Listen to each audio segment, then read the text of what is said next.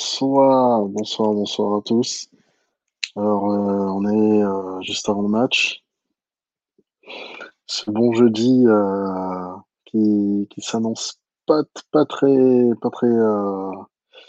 bien pour les Broncos avec une nouvelle blessure, celle de d'Elijah Wilkinson, qui du coup va suivre enfin la liste des blessés et on ne sait pas si il reviendra dans 3 semaines ou plutôt être absent toute la saison. À mon avis, ce sera sûrement Demar Dodson qui va, qui va step in. Et même si j'aurais préféré voir Calvin Anderson compte tenu déroulé de la saison. Donc bon, c'est pas très grave. Euh, on va commencer. Alors le programme, c'est qu'on va commencer par parler assez rapidement du match contre les Buccaneers. Parce que j'ai pas envie de faire des redits, de taper sur les mêmes personnes, enfin, c'est assez énervant, assez barbant. Et honnêtement, j'ai envie de penser positif. Et ensuite, donc après avoir parlé du match de dimanche dernier, nous allons parler du match de ce soir, qui opposera les Broncos de Denver aux Jets de New York. Et ensuite, on parlera très brièvement des joueurs qu'il faudra suivre pour la saison NCAA parce que bon, c'est, ce sera un peu le fil rouge de la saison pour essayer de nous garder occupés durant les week-ends. Donc, sans plus tarder, la performance de dimanche était pas loin d'être catastrophique avec seulement 10 points marqués. 10 points marqués par les Broncos, ça devient lassant en fait. Ça en devient lassant. Aucun point marqué dans le premier quart-temps, rien dans le troisième, rien dans le dernier, et tous les points donc marqués dans le deuxième quart-temps. C'est vraiment pas facile de regarder ce match parce que j'ai dû le regarder une première fois en direct et la deuxième fois pour évaluer un peu les joueurs. Euh, c'est franchement et très honnêtement compliqué d'être optimiste pour la suite de la saison parce que dans le podcast de Bucky Brooks et Dana Jeremiah, il parlait des équipes qui étaient à 0-2 qui pouvaient faire les playoffs. Et au moment de citer les Broncos, il parlait du possible retour de Locke, retour de Lindsay, euh, que malgré tout, il y avait du matos avec Judy, Fant, Gordon, tout ça. Sauf que c'est très dur de se projeter, en fait. C'est super dur de se projeter parce que, euh, honnêtement, on partait du match des Steelers avec Locke est blessé. On a une indisponibilité entre 2 et 6 semaines. Son remplaçant rentre, il sort une prestation moyenne plus, mais quand même assez solide pour maintenir les Broncos dans le match. Et puis dimanche, on est un peu hypé, on se dit et si Tom Brady perd contre Jeff Driscoll? Et si les Broncos font l'upset contre les Buccaneers? Et première minute du match, des erreurs monumentales, mais enfin, c'est très honnêtement dépitant. Enfin, pardon, même si ça se dit pas. Enfin, ça, ça en sont coupé la tête, en fait. Parce que Dès le départ, vous donnez le ton d'être enfin, on part sur des mauvaises bases. Des erreurs pardon, des erreurs dans les équipes spéciales, c'est pas la première fois que ça arrive. Et le coach Tom McMahon, qui hier assume totalement enfin, la responsabilité des fautes, c'est bien de les assumer, mais c'est mieux en fait de préparer les joueurs en fait. C'est, enfin, à un moment donné, faut prendre sa responsabilité et faire des choix. Si le choix c'est de se séparer de lui, ben il n'y aura pas d'autre choix que de se séparer de lui. Et c'est franchement énervant parce que il y a pas si longtemps que ça, on était sur le coach des équipes spéciales des Chiefs, il me semble. On l'avait eu pour interview en 2017, avant que Van Joseph prenne le poste, et c'était pas glorieux. Enfin, on lui a même pas donné une petite chance et tout. Enfin bref, on va revenir au fil rouge de cette rencontre. Un jeu de course inexistant, franchement inexistant. Beaucoup de sacs. On a réussi à autoriser quasiment autant de sacs, voire plus. J'ai plus les chiffres exacts, mais voire plus que contre les Steelers. Shaquille Barrett a eu son banner day. Que voulez-vous? Enfin, c'est franchement compliqué. Driscoll arrive encore à pointer, à se présenter une fiche légèrement au-dessus des 50%, mais c'est pas possible, quoi. Il faut, il, f- il faut faire quelque chose, en fait. Et je veux pas blâmer Schorner parce que il a pas le boulot le plus facile. Il a vraiment pas le boulot le plus facile. Il, a- il manque beaucoup d'armes offensives. Il lui manque le meilleur lanceur de l'équipe, supposément. Et on- il doit faire avec le troisième QB du roster. Et donc, du coup, Brett Ripien est rentré sur le terrain. Assez convaincant, 8 sur 8, jusqu'à... Enfin, oui, 8 sur 8, jusqu'à cette interception sur un jeu de quatrième et 3, et ça a simplement achevé nos chances. Parce que si Denver avait scoré à ce moment-là, ça aurait peut-être montré que on était toujours là, mais non, on n'y est pas. Et pour justifier la présence de Ripien sur le terrain dimanche dernier, Vic Fangio, en conférence de presse lundi, a juste dit que il voulait un quarterback qui lance assez vite le ballon, ce que ne faisait pas et ce que ne fait pas Jeff Driscoll, parce qu'il hésite beaucoup trop dans la poche, enfin, il bouge beaucoup pour ne rien faire en fait, et il se reste souvent focus sur sa première lecture, sa première cible, et c'est tout, c'est tout. Ensuite, du côté des receveurs, voilà, un match très médiocre, pour rester poli, de feinte, qui a lâché beaucoup de ballons, enfin beaucoup de ballons, deux ou trois, j'ai plus le chiffre exact, mais enfin c'est c'est assez compliqué de voir ta première solution offensive dans un mauvais jour en fait. Mais bon, il y a des jours comme ça.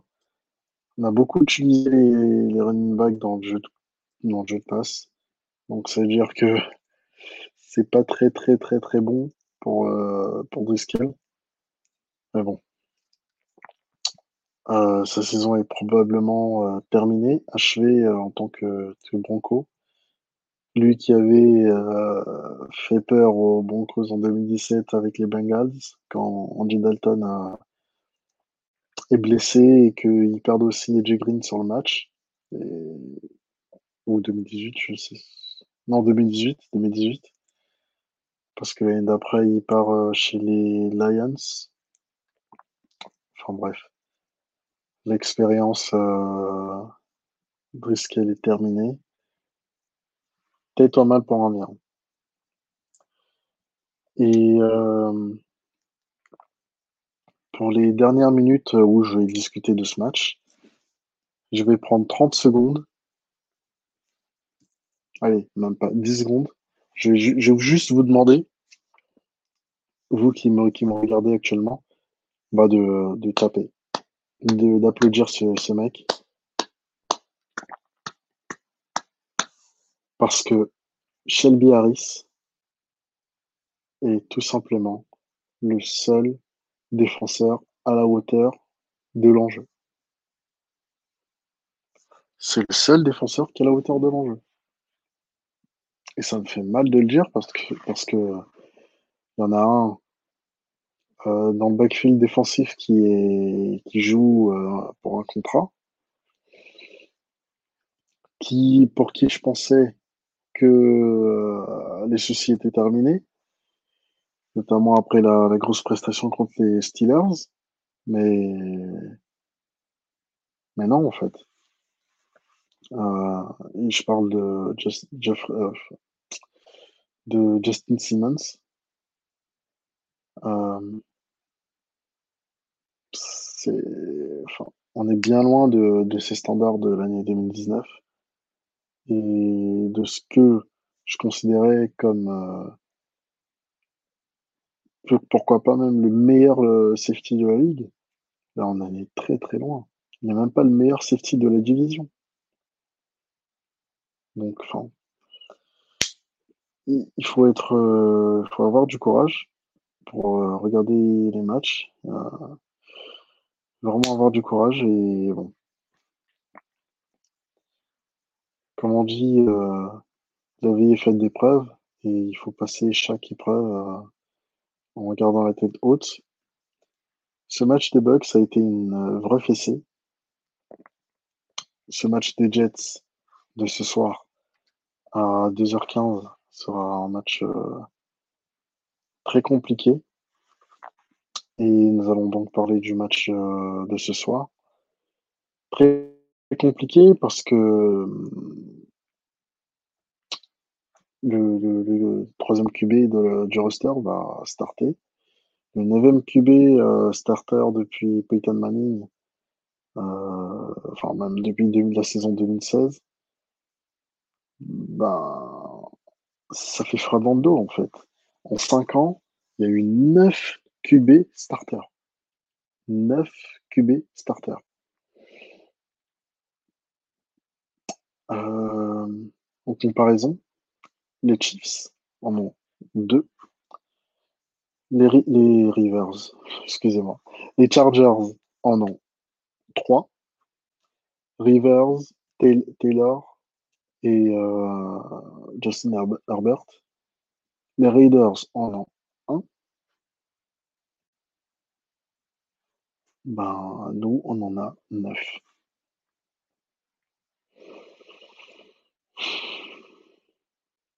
C'est, c'est quelque chose qui nous anéantit, mais on va essayer de s'en relever. On va essayer de s'en relever. Euh, Vraiment très déçu. Très déçu aussi de Bradley Chubb, que pour moi, il est méconnaissable. Et en fait, j'ai l'impression de voir Shinray, en fait. J'ai l'impression de revoir Shinray, très bon, ou même Shenry n'avait pas eu une saison rookie fantastique puisqu'il était derrière, Demarcus Ware et Von Miller. Donc Chubb fait une saison rookie exceptionnelle. Ses saisons sophomore, blessé toute la saison. Et il arrive pour la troisième saison. Et fantomatique. Fantomatique. Il n'est même pas il n'est même pas à 10 plaquages cette saison. Je ne sais pas si vous vous rendez compte. 10 plaquages cette saison.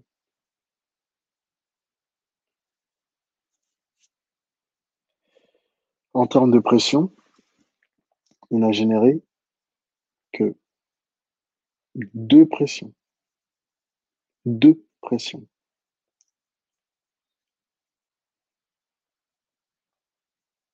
Il n'est même pas à 3 QB hits. Nous allons attaquer la semaine 4. C'est pas possible enfin, c'est pas possible en 2020 d'avoir une défense qui ne peut pas attaquer pass rush en fait. Enfin, qui a pas de pass rush. C'est pas possible. C'est vraiment pas possible. Donc, je suis, je suis vraiment désolé pour lui, mais s'il maintient cette trajectoire, ça va faire comme Shenry. Il va jouer, enfin, on va décliner sa cinquième année. Il va chercher un contrat d'1 an, et au bout d'1 an, il sera hors de la ligue. Aussi simple que ça. Il faut qu'il faut qu'il, il faut que ce soir, comment dire, euh, il faut qu'il attaque Sam Darnold. Je veux que dès que Sam Darnold prend le snap, qu'il ait Chubb devant lui. Enfin, bon, c'est comme ça. Et à un moment donné, ce sera le temps de la réflexion, vraiment le temps de la réflexion et le temps des questions. Le temps des questions, nous allons enchaîner avec bon, une petite note positive quand même. Je vais simplement vous parler, vous citer quelques joueurs de NCAA. Gardez d'un coin de l'œil, ou pour certains qui ont opt-out pour la saison 2020 NCAA, donc pour Penny Sewell, le tackle d'Oregon, qui ne jouera pas cette année, à moins qu'il change d'avis. Le Leatherwood, le tackle d'Alabama.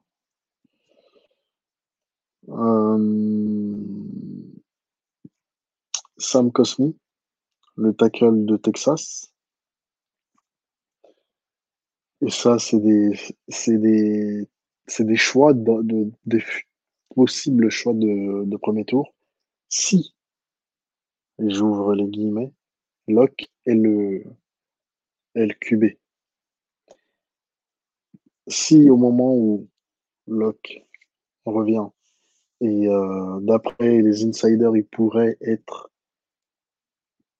peut-être court pour la semaine 5, mais plus que probable pour la semaine 6, contre, il me semble que c'est les Panthers.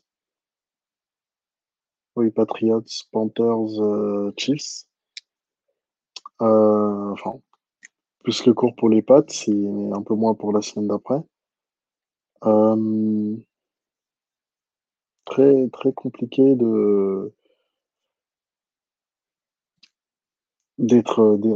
d'avoir des certitudes, en fait. Très compliqué d'avoir des certitudes avec Locke. Et un jour, on se posera et j'écrirai un article très objectif pour décortiquer le jeu de Locke et aussi ce qu'il a fait en NFL sur les 7 starts qu'il a eu. Et donc, du coup, si Locke n'est pas le guy, ben, il faudra commencer à regarder les prospects. Et je nomme Trey Lance de Dakota State University, l'ancienne fac de Carson Wentz. Je nomme, euh, bon, j'aime pas trop le prospect, mais on va quand même regarder parce qu'on ne sait jamais. Brock Purdy. Par contre, je n'ai pas la fac exacte. J'en suis désolé. Faudra regarder. On commence à monter d'un cran, même monter de 10 crans par rapport au quarterback que je viens de citer. Justin Fields d'Ohio State et Trevor Lawrence de Clemson.